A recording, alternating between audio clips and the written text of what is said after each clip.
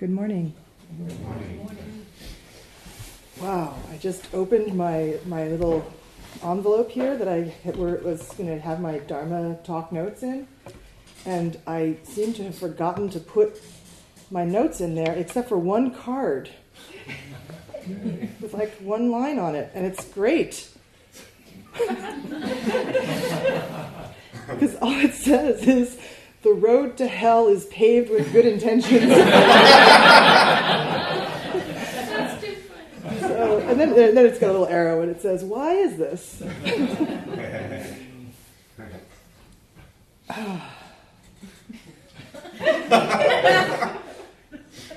So,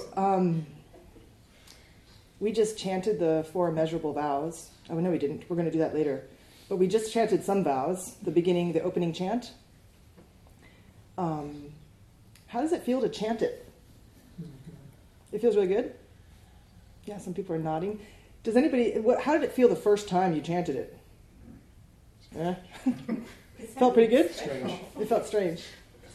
Sorry, Sherry? I think it sounded special because it said, I vow to taste the truth. And you don't even think of, taste and learning something. Yeah. Anyone have anyone felt put off by chanting it? The first time you ever chanted it? I remember feeling wary. Yeah. I guess I'll do this now. I'd really rather not. Right. Okay. Yeah. There's chanting in many religions, And it's a way for people to feel unified. Yeah. Right. It does that. It has that effect once you get over the initial, what is this? I don't know about this. Remember my first Bodhisattva full moon precept ceremony where we chant the Bodhisattva vows. I was really wary. I was like, I don't know if I want to say this. Well, do I really mean it? I don't know. And it's like, yeah. And I notice sometimes people will, oftentimes their words are very meaningful to them. And so they want to be very careful what comes out. I tend to not be as careful. So I put my foot in my mouth all the time. So I apologize for the numerous times that I'll do that today. Especially since I don't have a roadmap, which is good, actually. I did want to talk about intentions because it's January. People oftentimes use the turning of the year to be a time of reflection and also looking forward, right? Assessing the past year and looking forward to the new year. And yeah, the other night I was out with Koji. I can't remember. Somebody said something like, Happy New Year. And they said, is it too late to say Happy New Year? Yeah, I was there. And then it was like, well, no, actually, it's, it could be May, and it's New Year in Burma. It could be New Year anywhere. So you can say Happy New Year anytime. Even if it's not, you're not in Burma, you're in, the United States. It's always nice to wish people a happy year, right? So, anyway, this year, the first public event that we had beyond the public program on Saturday was a workshop on intentions. In particular, intentions as, are they the same as if you have an intention, is it the same as a resolution? To make a New Year's resolution. How many people have made New Year's resolutions? Mm-hmm. Sure. How many has ever made a New Year's resolution? How many people have sworn off New Year's resolutions now? Now, why is that? So, anyway, this intention workshop I had fun with it. And in particular because my closest friend, longtime friend from, I don't know, how many years, 25-something years, who's also a Dharma teacher, came out and we co-led the workshop together. And so before the workshop, of course, we got to sit around and talk, which we don't get to do now that we're both living in different places. We used to both live in California. And so we had a great time getting together and talking about our own understanding and practice around intention, and kind of digging deeper into like, well, because she comes from the Theravadan, like early Buddhist perspective, and she's just finished a master's program in Buddhist studies. And so I get to, I've kind of moved away from academic Buddhism, having been interested in it academically to start with. And so we just, we get in there and like kind of tear things apart and put them back together, and it's great fun. And then last week we did a conversation cafe on the topic of karma and intention. And how many people were here for that? I see a couple people. Yeah, I think we had a good conversation. And it brought up a lot of, again, it's like it brought up things that we don't normally look at, or we don't normally, in our day-to-day lives, we don't think so much about intentions, maybe, right? We know how to be in our life, and we just do it, right? We just do our life. Yeah? And sometimes we pause and say, what was my intention there? Or we might look forward and say, I want to set an intention, right? Usually it's something about like assessing intentions from before, or looking forward and setting an intention for the future, right? Well, I think this is part of the problem. Oftentimes when working with intentions is that a lot of working with intentions is about being available and aware and open to what my intention is right now, without having a fixed view or a preconceived notion of my intention should be this, or I'm a bad person because I'm not fulfilling my intention. Like, get rid of all of that and just look inside and say, what are my impulses? Where am I coming from? Where does this action come from? And give yourself a lot of space, right, to not have an opinion, but let one naturally arise from just shining your light of awareness on it. Okay. So anyway, that's kind of where I'm going. I kind of got there, but I wanted to go back to this question, because this came up at the conversation cafe. We started with somebody saying, well, the road to hell is paved with good intentions. And it's like, and we all know what that means, right? We all know not just what it means linguistically, right? We know what it means in our bodies. Like, we have a sense of how that might be true, right? So what is it? What is it? And what comes up when you even hear the word intention? Like, that's a very vague word, right? In some sense. It's like kind of a catch-all for lots of different things. Yeah? So let me start with this question. What does just the word intention, what does it bring up? What does it mean to you personally? Pressure. Ha! Pressure, all right. I have a connotation of wishful thinking, actually. Wishful thinking.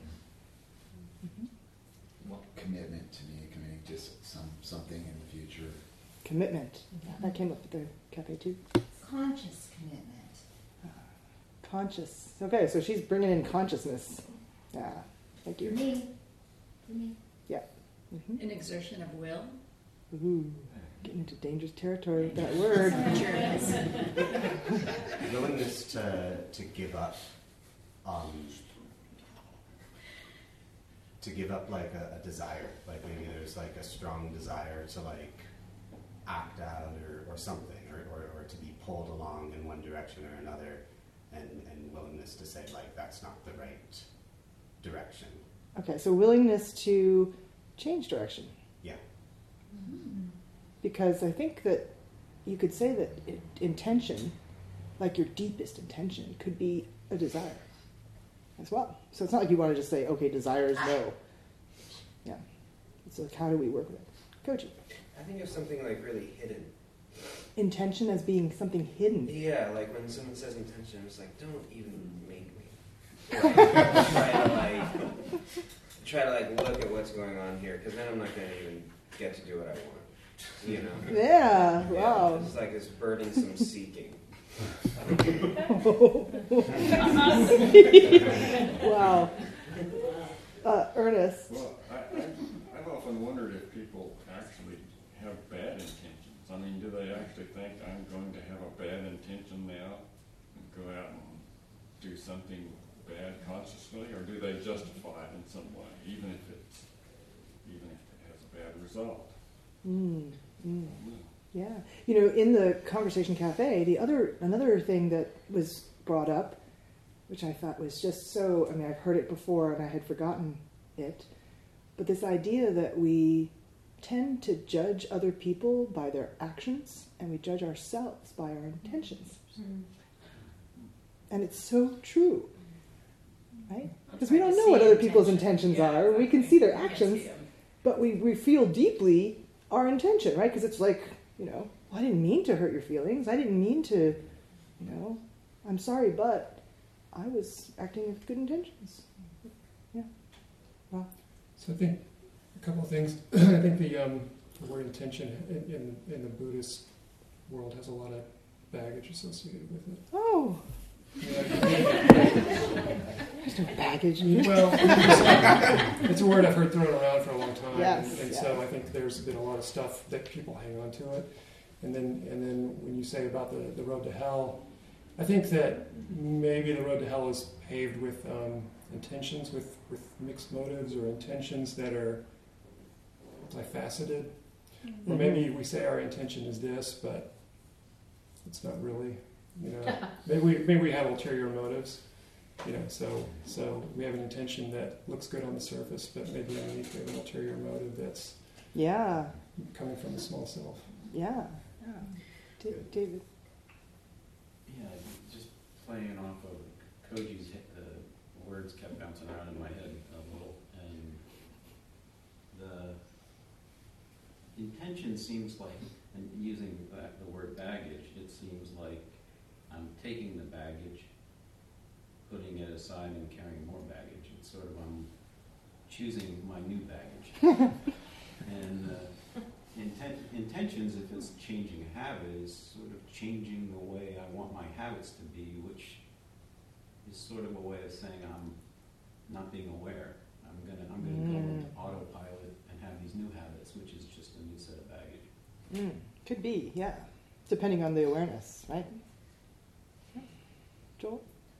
Yeah, I was just going to say in terms of the phrase, the road to hell is paved with good intentions, it always seems to me like there's a certain amount of tunnel vision involved in that, right? It's like there might be good intentions, right? But if there's a gap between what's possible, right, or what other people are doing, or, just kind of the facts of the matter, right, then there's a certain sort of naivety, right, or maybe an innocence, right? So it's a good intention, and it's like, right? Yeah. But there's something about it goes to hell because there's wearing blinders in terms of how that's going to be effective, or it doesn't account for things that you might not even know about or understand about other people or about life. Right? Yeah, so again, this awareness question, like when you say blinders, I think shutting out awareness of circumstances or conditions. It just brings to mind for me, a year is a long time. When we make a New Year's resolution, let's say, it just seems like when I'm trying to clean house, I need to focus at one area at a time, or I get really confused. Mm-hmm. Lenten season, for me, is a time for setting an intention. A giving up for some people, for me, it's more like an intention. So it's a shorter duration of time.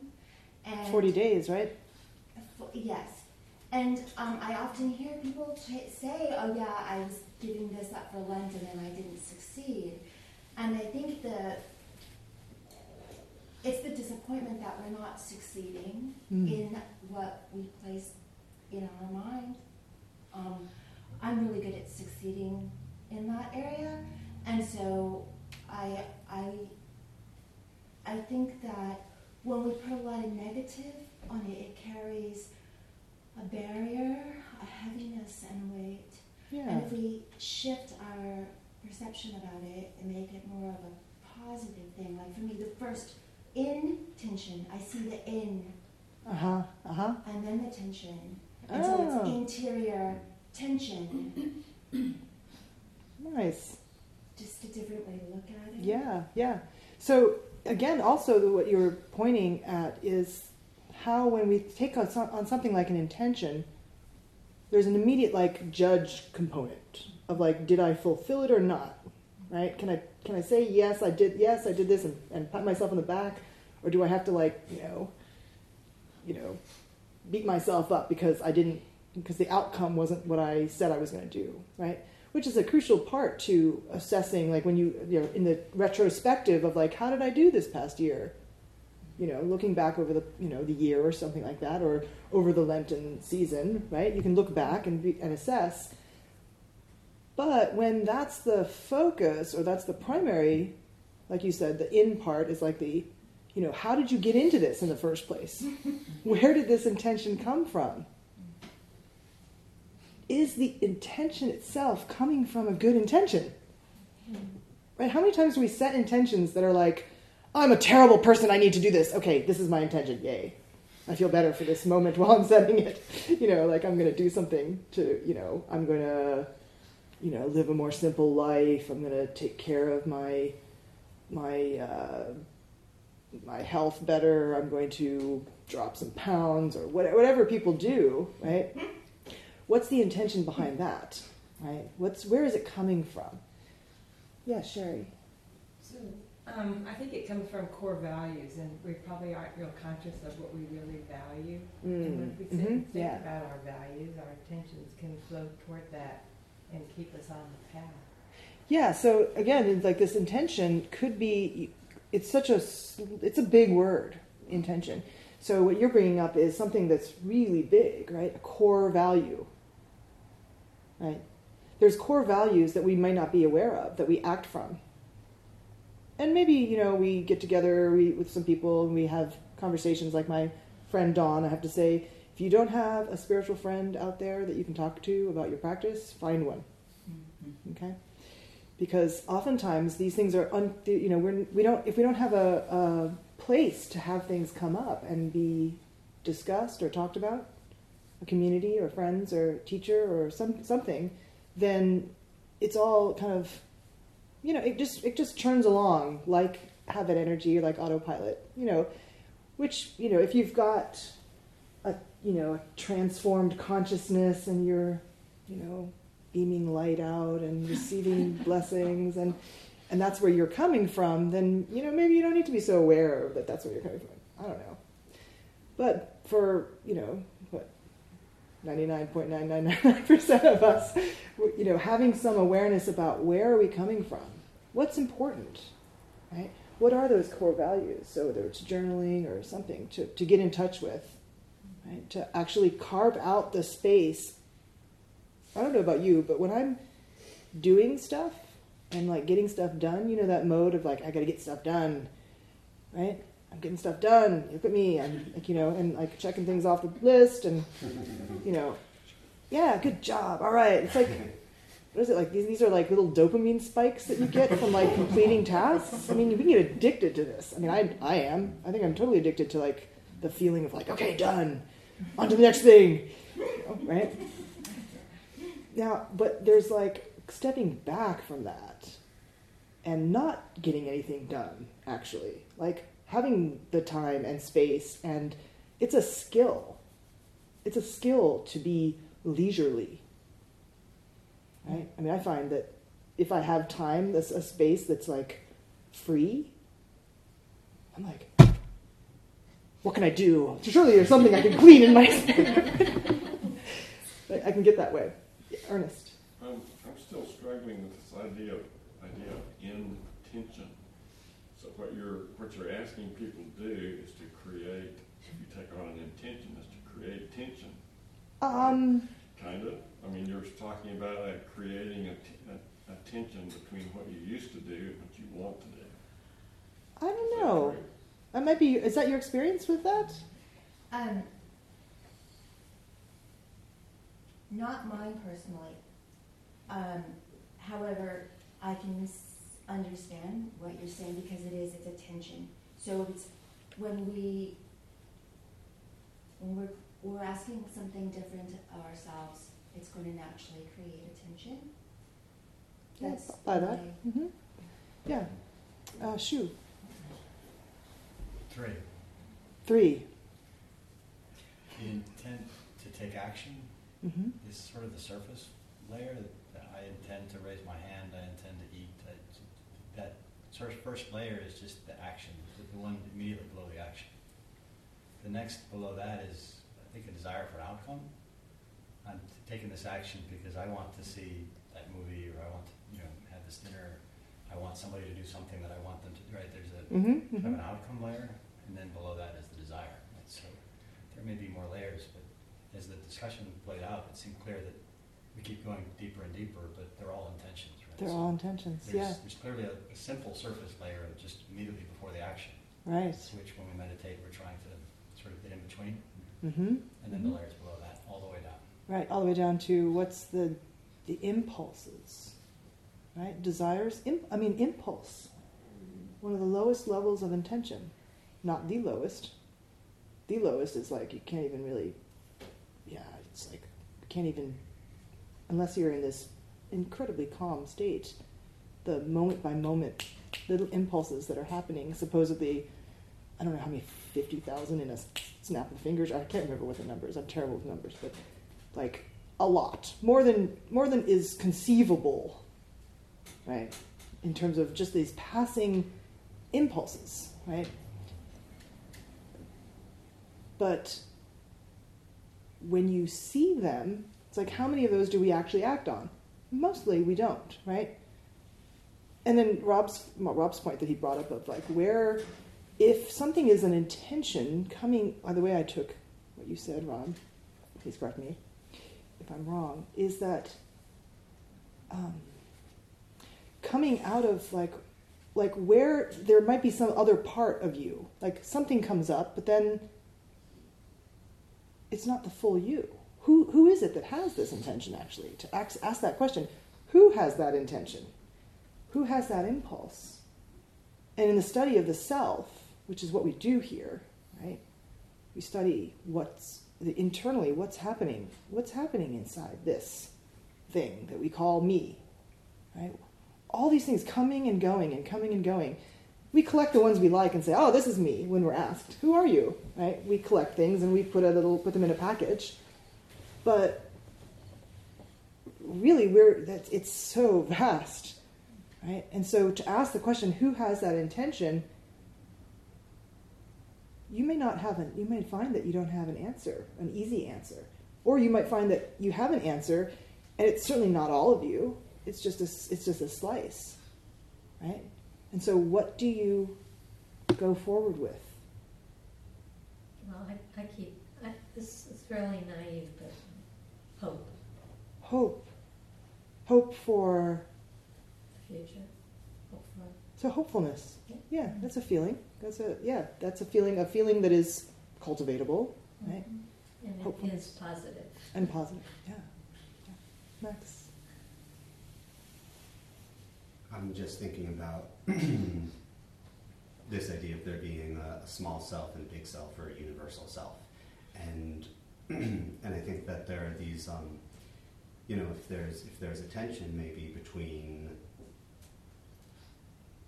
these different kinds of impulses going in different directions, I think it's that we have this notion of ourselves as separate beings, which give rise to personal agendas. So, I want something. I want to attain this. I want to have a feeling of gratification or a feeling of vindication or something like that. These things are, because they come from a perspective that's like enclosed by definition, that calls itself different from other perspectives. Yes. It's necessarily just going to sort of have like a bunch of arbitrary outcomes, and there might sometimes be good consequences to having acted in one way, and sometimes there will be negative consequences to having acted. But as long as you're acting on behalf of yourself and coming from that personal agenda, there's not like a larger principle, or as Sherry said, like core values guiding it. And I think that the core values have to do with a more universal stance, where you say, I'm not in this solely on behalf of myself, but there's a community, or there's a species, or whatever you want to say, that I want to, make the best, contribution that I can make to, and that involves, seeing the personal agenda, that kind of personal motivation, and letting it go some of the time. you know, so that, and I guess the point really is that for me, I find that like when acting from an individualistic agenda, there's often, you know, a sense of like tightness in the stomach, or like a kind of like sense of being closed inside, as though like, you know, internally. Because that's like what you've done. That's where you're coming from. Yeah. Yeah. And so even though it's very, very hard to let go of that that individualistic drive to the action, the very drive is still sort of telling you internally that you're going against this like deeper underlying desire to do something for everybody maybe, and not solely for yourself. Yeah. So what I take from that, thank you, in Buddhist terms of self and other, that if you come from a perspective of a small self, like your own personal ego, that place, if you go a little bit deeper and say, where does that come from? It comes, I think, from a feeling of protectiveness, right? Of wanting to delineate yourself from other people because they're scary, right? They're unknown, what they do, and there can be this fear, right? Or this feeling of like, well, it's defining oneself in opposition to something, right? So there's these delineations that are made from a small self perspective, and so that generates a feeling of tightness, right? And a feeling of like holding back, right? Just naturally. And so that even, where I want to get to this place where I can talk about intentions as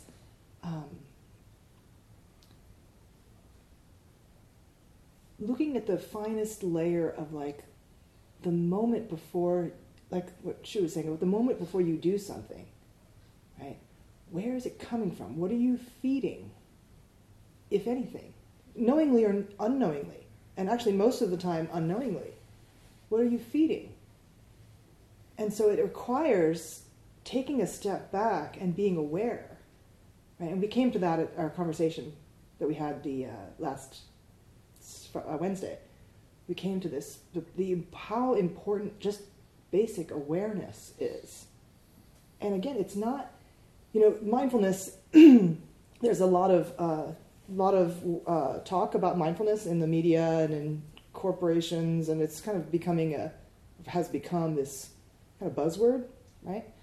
And it's great that people are looking at this, that it's becoming popularized, right? That people are actually like, oh, maybe I can take 5 minutes out of my busy day and watch my breath, right? And become more aware of my body, right? And mindfulness is one of the cornerstones in Buddhism. It's not all of it. There's a lot more in Buddhism, and actually come to Koji's class next week, and we'll learn a lot more about the various practices that are very important in Buddhism. But mindfulness is one core, central one.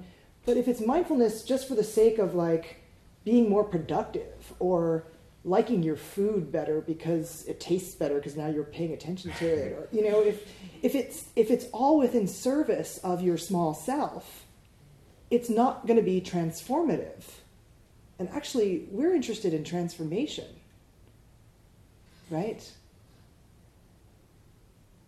It's like you have you plant something in the ground, and you water it, and you give it sunlight, and you protect it when it gets to be 16 degrees or something like that, right? You protect it, and then it starts to come out of the ground. It starts to grow, and eventually it starts to have leaves, and it starts to flower, bear fruit, right? The tending of a garden is kind of like that's what our practice is in a large sense. It's being open to what is, and then some tending as well. There's some garden tending with our own mind, tending of our own heart, right? And in the same way, if we think, oh, I need to figure out my intentions, it's like, where is that impulse? Even before it becomes stated as an intention or a commitment or a vow or an aspiration, it's that little impulse, right? Like I was trying to open a can the other day, not a jar, and I knew I was in an irritable mood. I was very irritable, and I got really irritated with the jar and myself. Then I got irritated with myself because I was irritated with the jar. And I decided, at that moment, I was like, wow, like, all this energy, I'm like,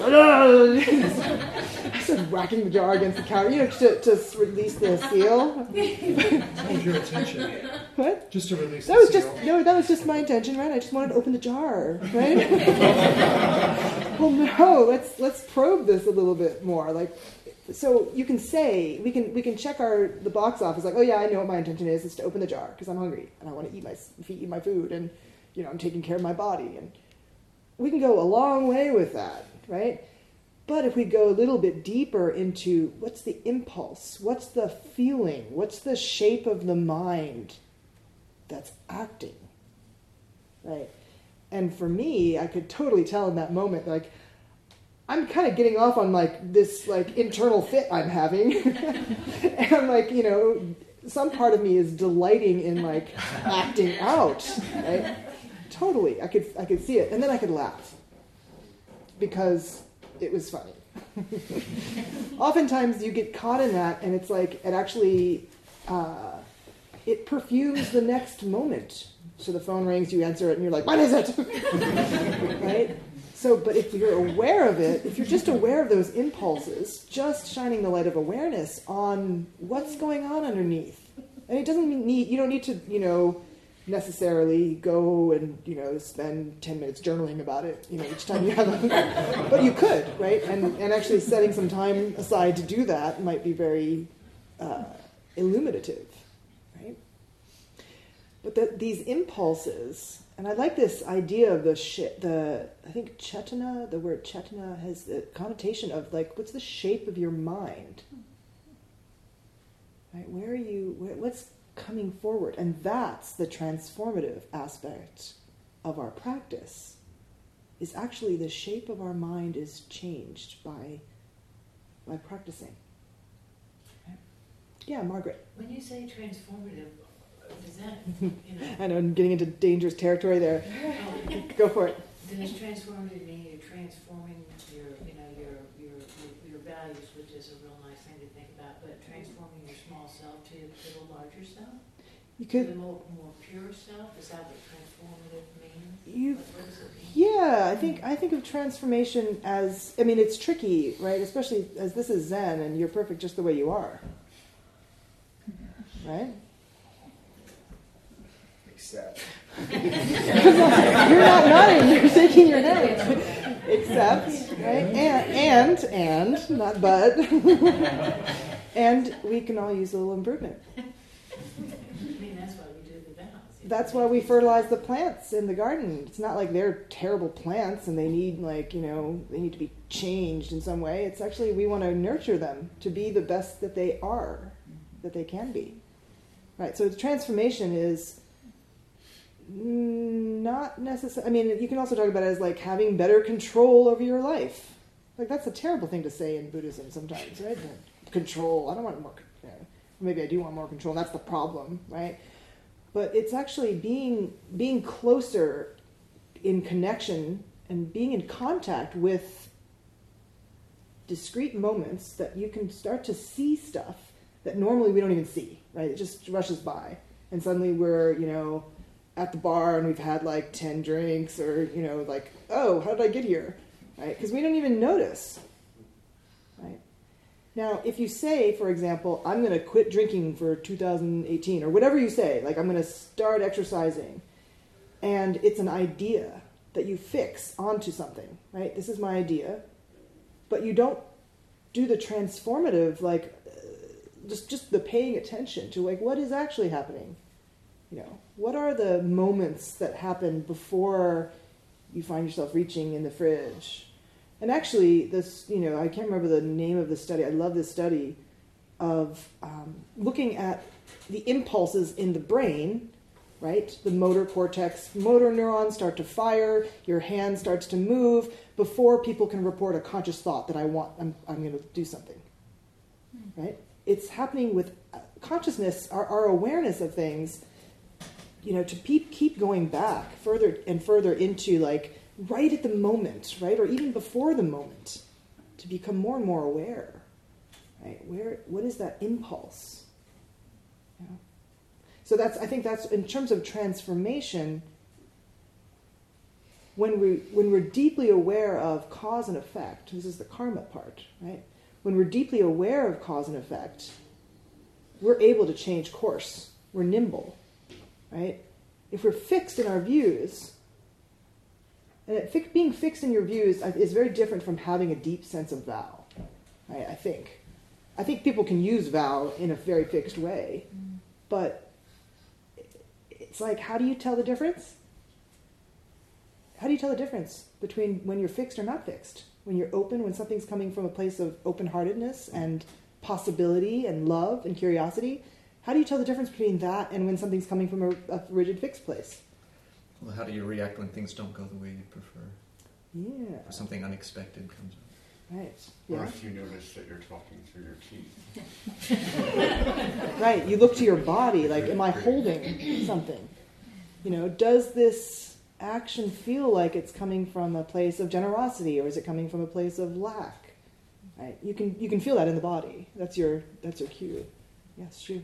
Yeah, I wanted to connect the idea there between the transformative and the ability to sense the difference of something that's already there.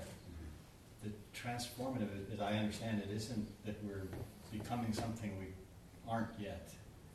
It's about getting out of the way of what's already there. So we're just letting go of that middle layer and centering back on something that emerges. If we just open it up to it, it's the big self is already there.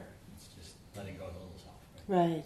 It's like the image is that of the sky. Right. The sky is vast and endless, and yet when there's clouds, it looks like it's really constrained. But the sky's there, whether or not there are clouds. Right. It makes me think of you ever read the Chronicles of Narnia and the Eustace, which is their cousin, who's like this little and he goes and gets the gold and turns into a dragon. And then he realizes that he has to, in order to become himself, he has to claw away his dragon skin to emerge. Phoenix, the phoenix, yeah. But anyway, it's the becoming. What's already there, coming up. Yeah, transforming but becoming. Right. Kathy. It kind of reminds me of what you all are saying about transformation and what you said about the neurons and the paths that they have that are really kind of well-worn and they keep going. And I noticed after I did the Rohatsu retreat, I would be in a situation that was really familiar, like driving and getting irritated with someone, and I would say things that I had said before the retreat, but I would go, I wasn't really feeling that. You know, I would yell or something, but it felt really false. But the impulse was still there, but whatever had been behind it before seemed to be gone, so it was kind of confusing. So I'd be like, why? Who am I anyway? Yeah, thank you. Yeah. Is there another hand there? So back to your question, though, Margaret, about the transformation. When we think about our lives and our being on autopilot, our habit energy, and this came up also in the workshop, this idea of habits, or maybe it was the cafe. This idea of habits, and habits can be good. You can have good habits, right? So habits don't necessarily need to be unintentional or bad, right? You can have conscious good habits, right? And that's actually a lot of what practicing is. It's like getting it in your body so you're not thinking about it as much. It comes out habitually, you could say. But, some effort was put into, your form when you're playing the piano, right? Or your form when you are in the middle of a ceremony, right? These are practices. And the habits that are unknown and just churning without our awareness, right? We call that samsara, right? This world, this samsaric world. And the karmic aspect is, I mean, there's good karma and there's bad karma, right? This idea of like karma that's created that leads to wholesome things and leads to unwholesome things, right? And in some sense, the Buddhist, we spoke of this too, the Buddhist, one of the practices, one of the main practices is actually to let go of all karma, good and bad, right? No merit, right? What's the merit in this? How is this action going to be heading towards something that I'm going to reap the rewards of? But like, what if we let go of that too, right? Not just the bad karma, but the good karma. That sounds really scary, right? It's like, oh, then I'm kind of rudderless. But what that involves, as Max was saying, when you're coming from a small self place, there's constraint. But when we trust in our Buddha nature, you could say, or our big self, right? We trust in Dharma, right? Then you're kind of transforming your karmic self to a dharmic, big mind, big self, where what's important is not necessarily what this small ego self wants. You can't ignore what this small ego self wants because that's violent too, right? You can't. It's like you don't come to it, maybe people do, but if you come to a Zen center thinking that you're going to find nothing but peace and unicorns, they're not here. I mean, the unicorns aren't here. They're on the back. They're in back? Okay. You've seen them.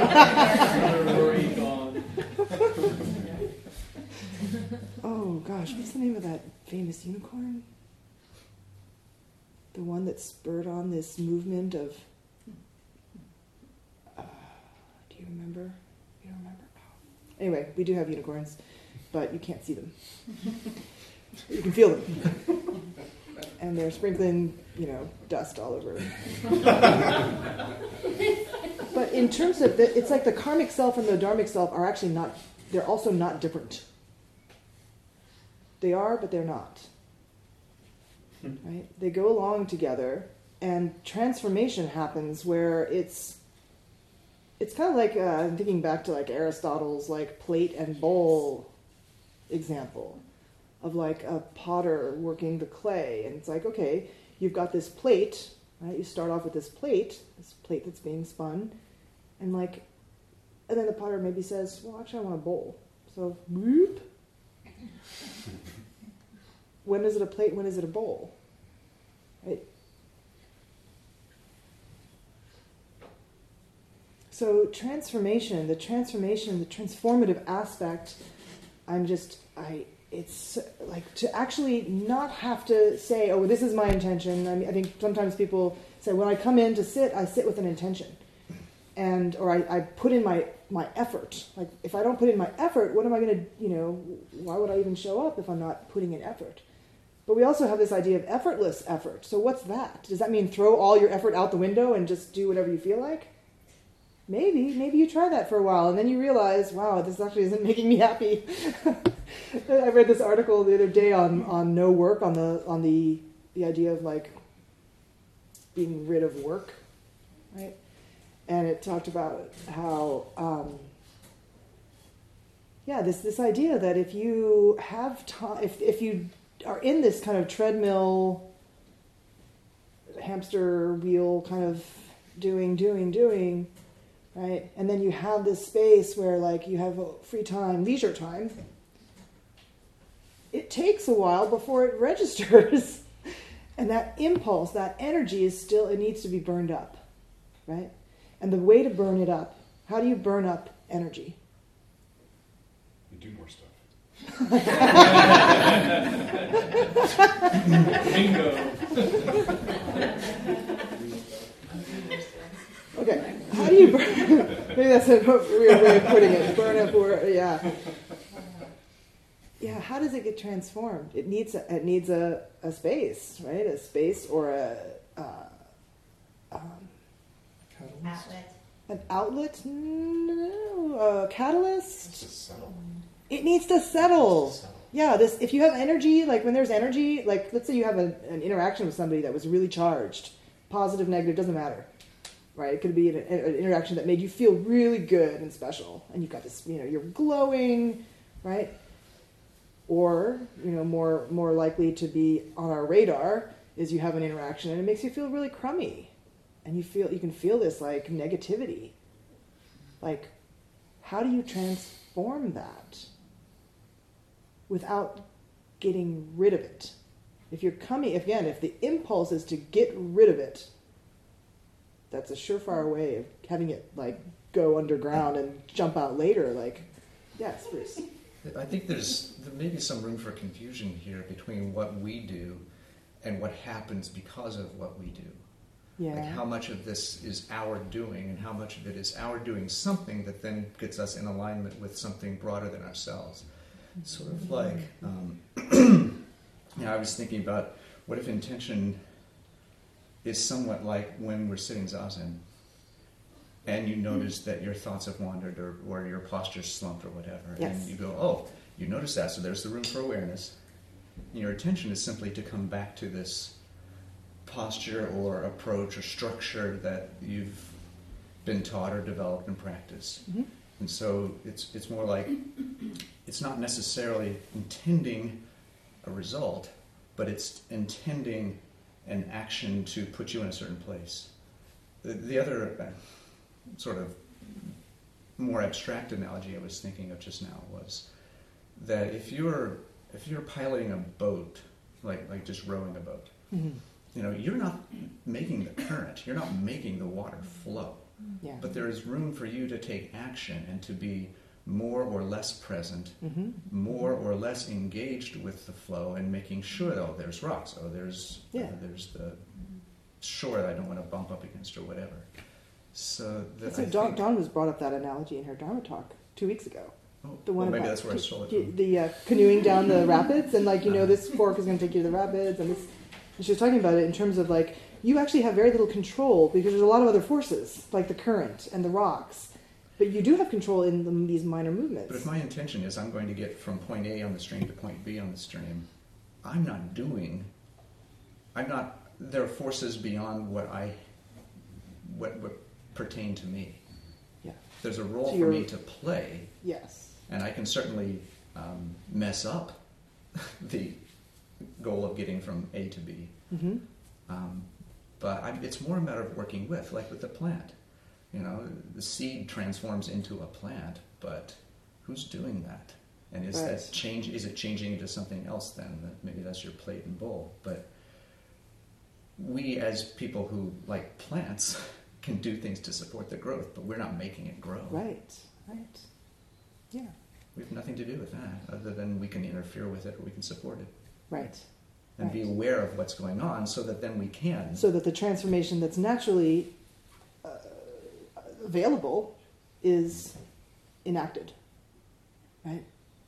This is like the practice of enlightenment that Dogen talks about. Right? In terms of, are you... Yes, this came up just recently. The little koan at the end of the Genjo koan of Master Master Baoche of Mount Mayu. Baoche of Mount Mayu is fanning himself, right? And then a monk comes up and says, "Master, the nature of wind is permanent; it reaches everywhere. Why then are you fanning yourself?" And the master says, "Well, although you understand the nature, although you understand permanence, that when nature reaches everywhere, you don't understand the nature." The meaning of its nature reaching everywhere. Right, the meaning of its nature, the nature of wind reaches everywhere. And then the monk says, "Well, what is the meaning of the wind reaching everywhere? The nature of the wind is reaching everywhere." And the master just continues to fan himself. Right? It's like this wind reaching everywhere. You can say the locus of responsibility is in the wind, but how wind works, right? It's included. So it seems to me that the role that awareness plays in transformation, and kind of what she was talking about in terms of it's not exactly something that's done or steered. It's more of this kind of uncovering of what's already there, and then thinking about the road to hell is paved with good intentions, right? Is like, is the role that awareness is playing simply kind of a deep, felt understanding of, of the causal forces, right? It's like being attenuated, right, yes. to reality in some way, right? So that there's a sense of like, well, if I don't change where I'm going, then I'm pretty sure to get there, right? Kind of thing, right? It's like, and that's kind of a post hoc, right? So it's after the fact, or maybe as something occurs, right? But it seems like maybe that's actually the transformative aspect, is to just see, right, in that moment. Right. This is the way that I'm relating. Yes. This is what my disposition is. Yes, right? and to trust. If that continues, right, it doesn't necessarily mean suppress. It doesn't mean abruptly or violently alter, right? But sometimes it's like, oh, that's what I'm doing. Yeah. Wow. Okay. Right. Well, Which it's going to have some implications. Actually. Once you feel that, once you are aware enough to see things, and again, best to have awareness without the added judgment. Right? Because if you're going in with, it's not awareness, if it's not pure awareness, it's not awareness really, if you go in with your agenda and you're not aware of that, right? That just kind of sullies everything when you do that, right? Which again, if you're paying attention, then you get to see how it sullies things, and then these little course corrections that happen are not because we might be able to fix something on top of our lives and say, I want this by this age, and then I'm going to do this, and this is how my life is going to play out. You can have that. Usually it's kind of disappointing because life isn't like that, but we do that all the time, right? And some people are better and worse at it, right? Setting something as a goal and then going and getting it, right? But if being aware every moment along the way, tall order, but if you're cultivating just even the intention to cultivate more awareness, and then trust that awareness, once cultivated, will show you the next step. It requires a lot of faith, in some sense, or trust, right? We don't need to have it all figured out. That actually we can move forward this much, and then be like, okay, awareness, tell me what I see. And you recalibrate, right? Again, very dynamic, and this is what we do in Zazen too, right? When we sit in Zazen, we're constantly refreshing our awareness to what's happening at this precise moment. We feel impulses, we want to scratch our cheek because something's, itchy there or whatever, and we don't act on them, we just notice, see things passing, right? So that we can see that impulse to cling, to push away, right? And if we hold all of that in gentle, kind awareness, right? And if we can't do that and we end up judging somebody else or ourselves, then we notice the effects of that. And that informs our next moment. So over and over, rinse and repeat. So, anyway, these are. I think this is a fascinating topic. So, I'm sure we'll hear more about this. Not necessarily. I'm not sure what Koji's going to do, but I think that intention plays a large part in Buddhist thought, and so maybe I'll put in a plug for hearing a little bit more about it next weekend. Thank you all very much for coming here on this humid and nicely warmer Saturday. Thank you.